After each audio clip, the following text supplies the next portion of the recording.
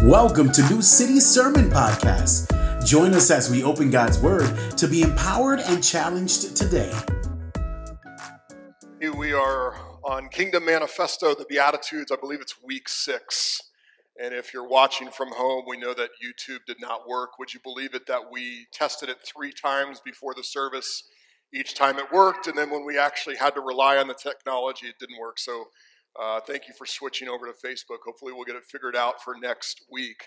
But as we go into this 6th week of the Beatitudes, this series is really about the manifesto that Jesus is proclaiming about his kingdom and how the kingdoms of the world work and how the cultures of the world work, but then how the kingdom of God works. And really, it is a very different way that the kingdom of Jesus works from the nations and the countries and the cultures of this world.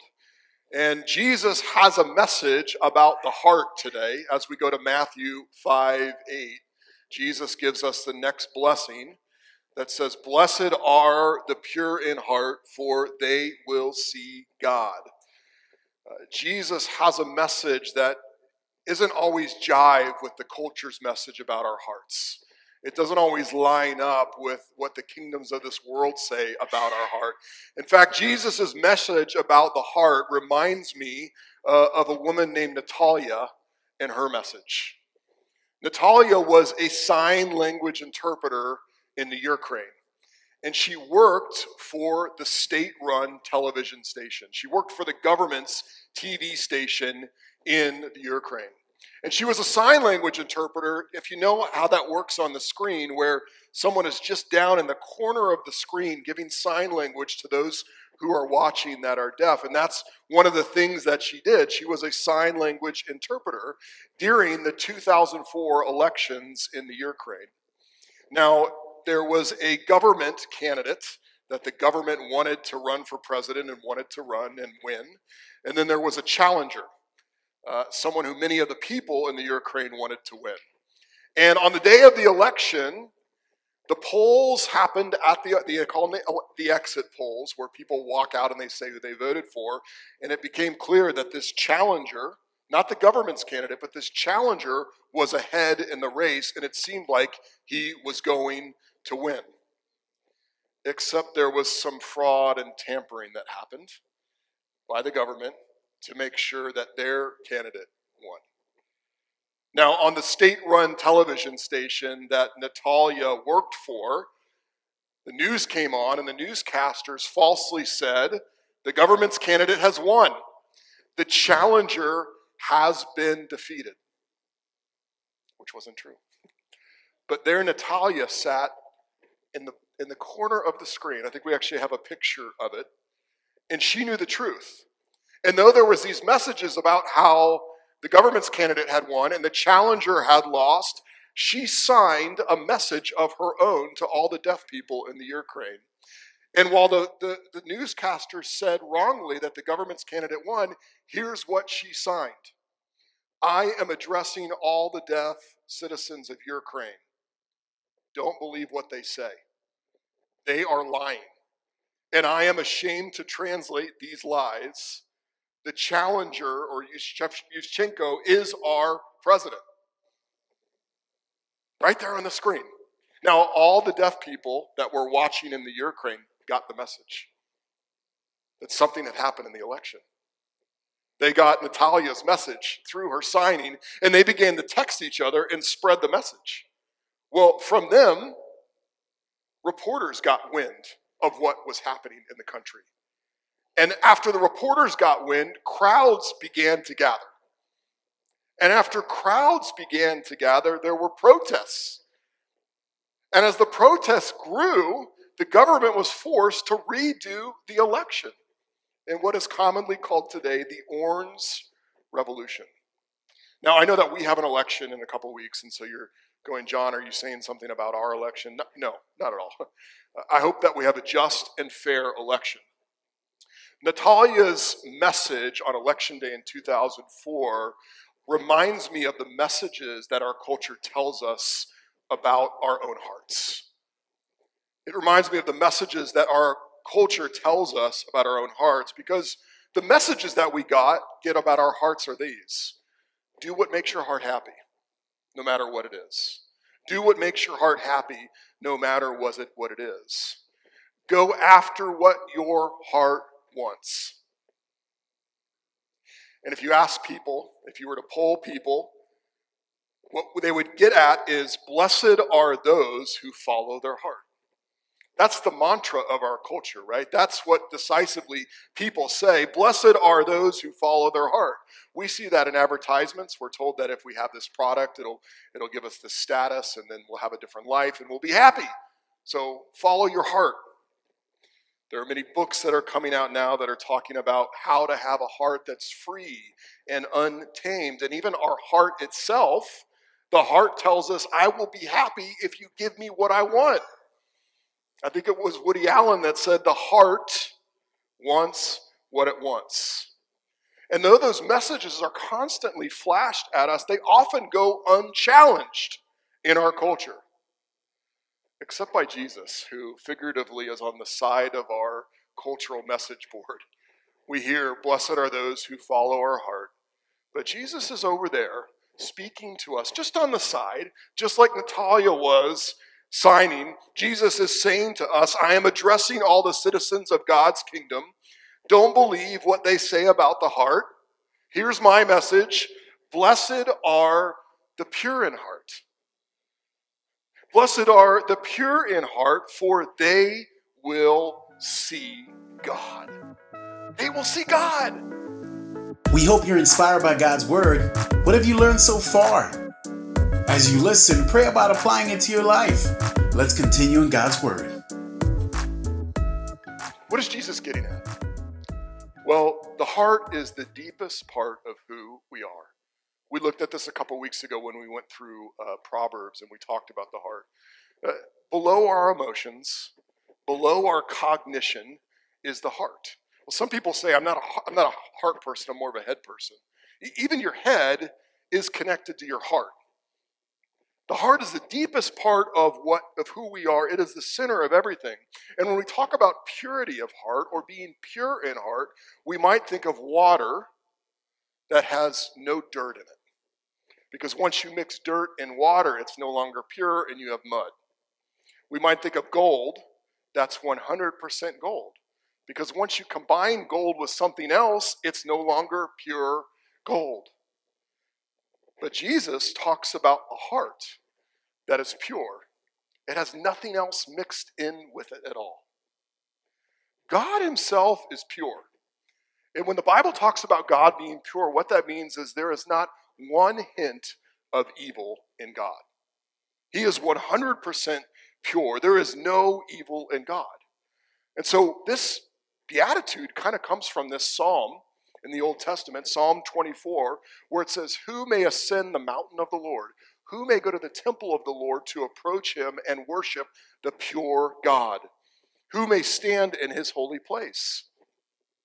Next slide says, the one who has clean hands and a what? A pure heart, who has not appealed to what is false and who has not sworn deceitfully. So the one who can approach a pure God is the one who has a pure heart. Now, if you have been paying attention at all in the Beatitudes, it feels a little bit like Jesus just pulled one over on us. Because we were there when Jesus said, blessed are the poor in spirit. Because we realize that we have nothing to offer God. We were there when Jesus said, blessed are those who mourn, because we see our sin and we realize that we fall short of the glory of God. We were there when he said, blessed are the meek, because as we've been humbled before God, our spirit gets humbled before others. We were there when Jesus said, blessed are the merciful, for they will be shown mercy, because we know because of our sins, we need mercy. But when he says, blessed are the pure in heart, it feels like, oh no, now we have to muster something up. We have to have some sort of performance before God, or we have to find some sort of perfection if we are going to approach a perfect God. But that's not what Jesus means at all. That's not what Jesus means at all. Jesus isn't pushing us to muster up something that we don't even have our ability to muster up. See, being pure in heart starts with spiritual poverty, not spiritual performance. Jesus is building on the other Beatitudes that we've already went through. See, a pure heart recognizes its own moral bankruptcy. A pure heart realizes that it is spiritually impoverished. Jeremiah 17 tells us about our own heart, saying, "The heart is more deceitful than anything else and incurable. Who can understand it?" What Jeremiah is getting at is there's something in our hearts that even says, "I'm pure. My motives are pure." But the heart deceives itself. And so part of being pure in heart, this sounds counterintuitive, is recognizing that you're impure of heart.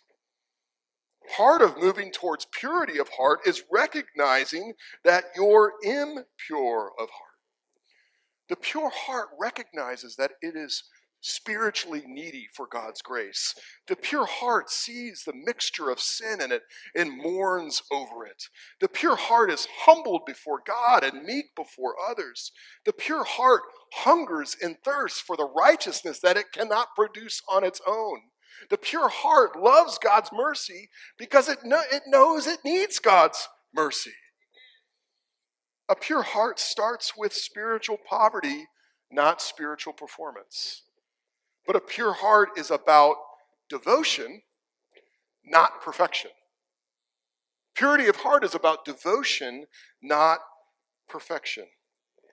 Devotion has to do with our loyalties, a single-minded love, being captured and having the attention of just one thing. We live in a time of spiritual FOMO, spiritual fear of missing out. And our hearts are constantly latching on to things so that our loyalties are divided, so that we're distracted in all the areas of our hearts, so that we often are disloyal. And you say, well, Pastor John, I'm not perfect. My heart is not perfect. But remember, that's not what we're talking about. We're not talking about spiritual perfection. We're talking about spiritual devotion, what your heart loves. See, religious people can actually be okay on the outside. They can follow the rules and yet have an impure heart because they don't love the God who makes the rules. And so we're not talking about being perfect. We're talking about being devoted. And that's exactly what we're called to be to Jesus. Look what Paul writes in 2 Corinthians 11, verse 3.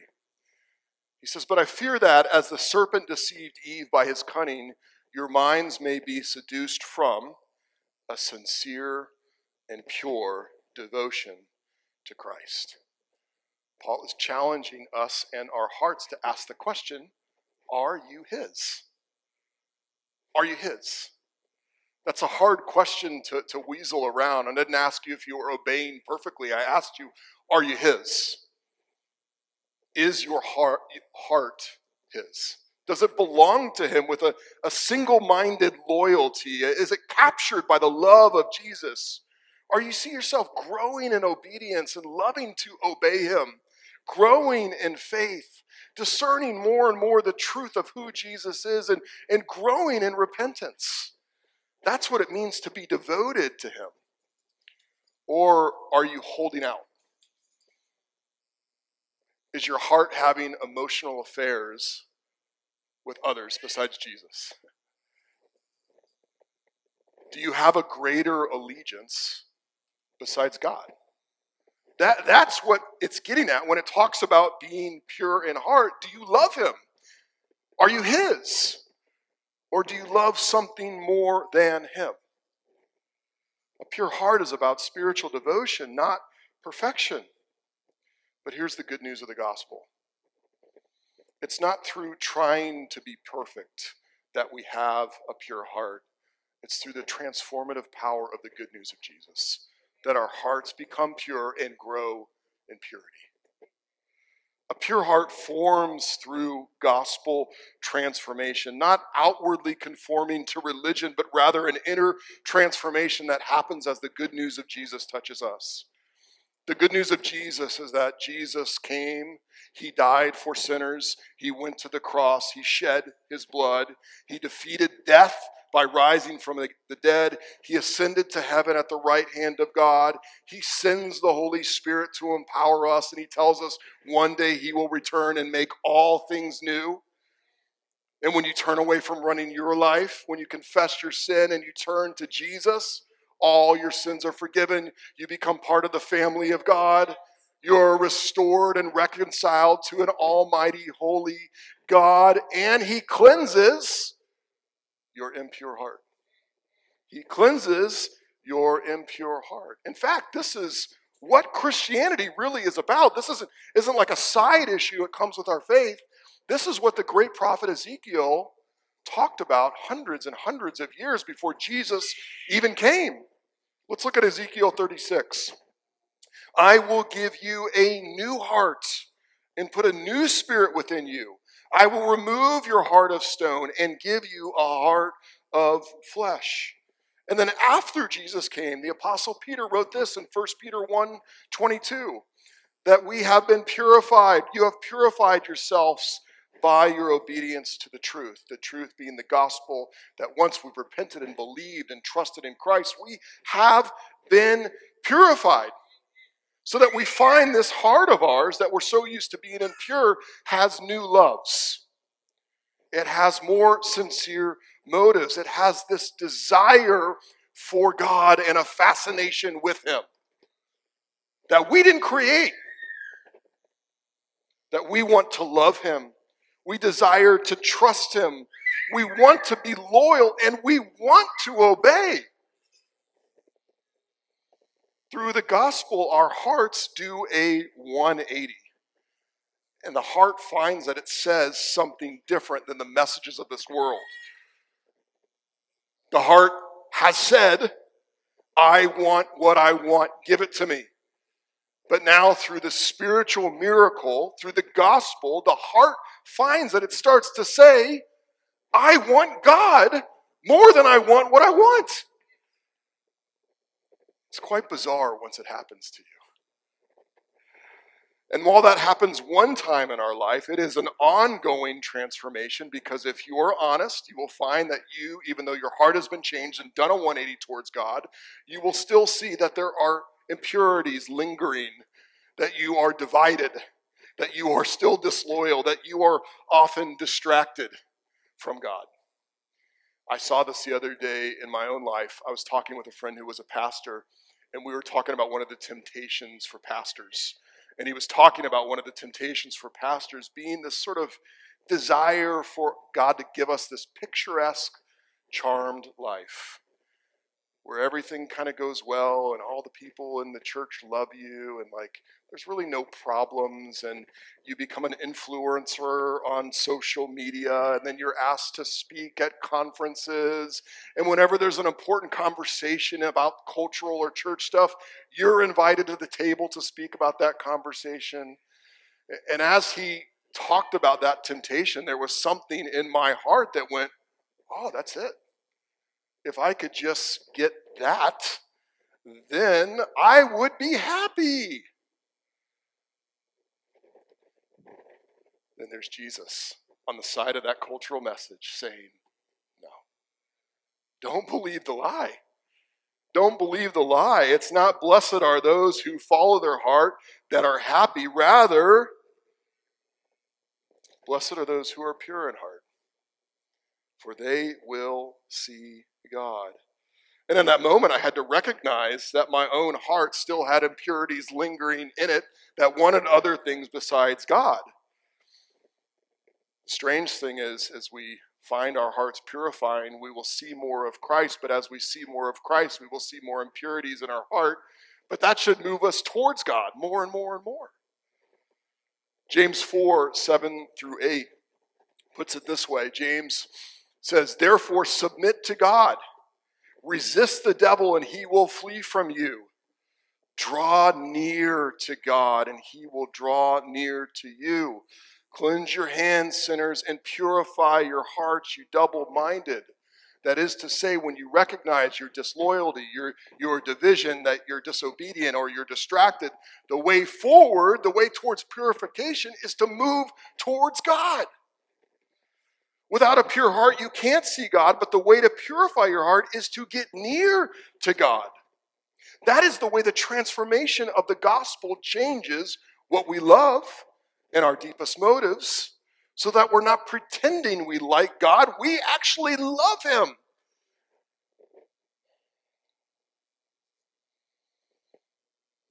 What about you? What about you? What pictures or versions of life do you find yourself daydreaming about? And even if you were honest, you want more than God.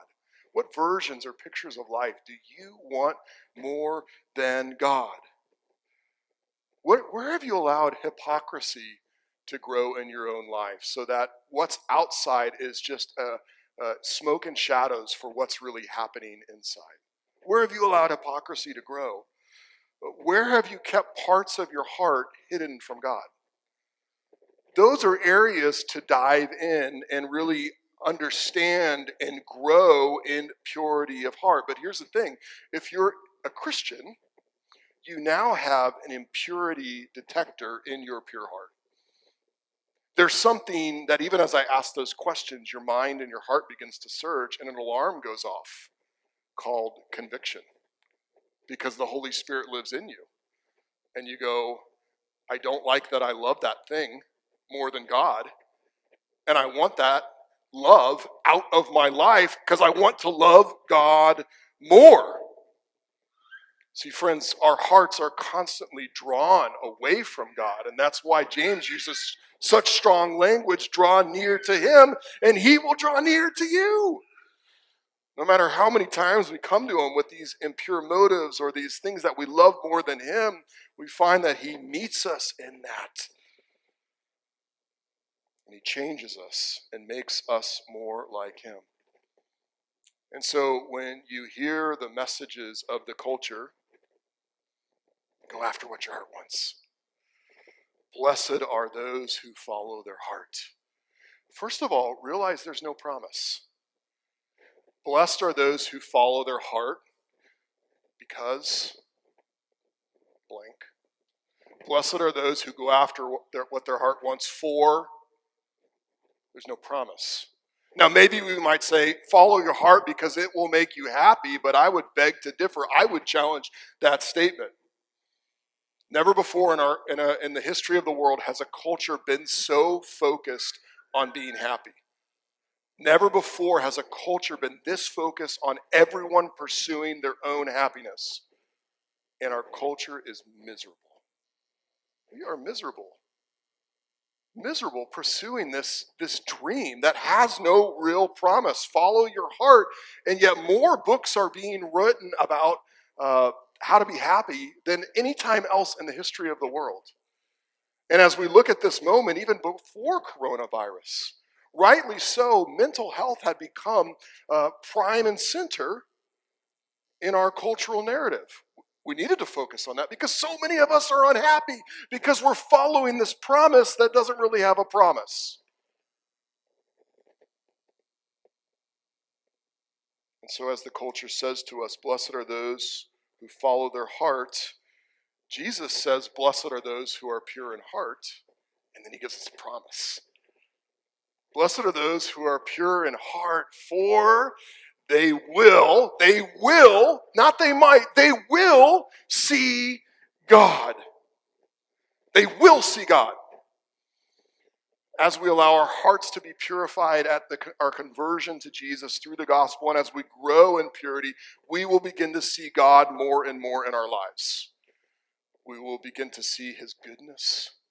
We will begin to see him working in ways that we could not understand or manufacture ourselves. We will begin to see him working in the world and working in the church and becoming more and more aware. And as we grow in purity, as we become more like God, we'll become more aware of him and what he's doing in our lives. Ray Ortlund says it this way: The purer our hearts become, the more we will see of God in this life. The more our hearts are focused on God and absorbed with Him, concentrated on His being, freed from distractions, sincere, single, the more we will see Him. Even the adverse circumstances of life seem to sharpen our vision of God. Even the adverse circumstances of life seem to sharpen our vision of God. That's when you really know if you're growing in purity of heart. When God doesn't give you what you want, and you still love Him, and you still want to follow Him, and you still know that He's present, and you still trust Him. Blessed are the pure in heart, for they will see God in their lives in this life, but also face to face in the life to come.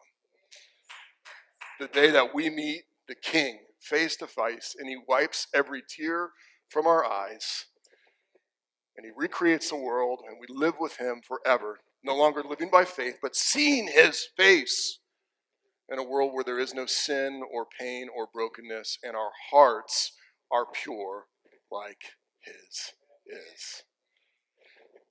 John writes in 1 John 3:2, "Dear friends, we are God's children now, and what we will be when Christ returns has not yet been revealed.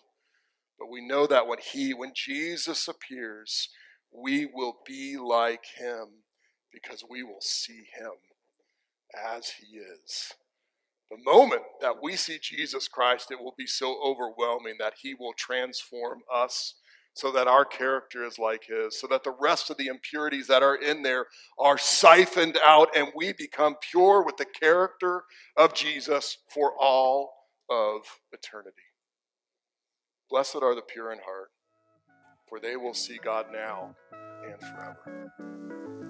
Thank you for listening to New City Sermon Podcast. For more information, check us out at www.newcityhh.com. We'll see you next week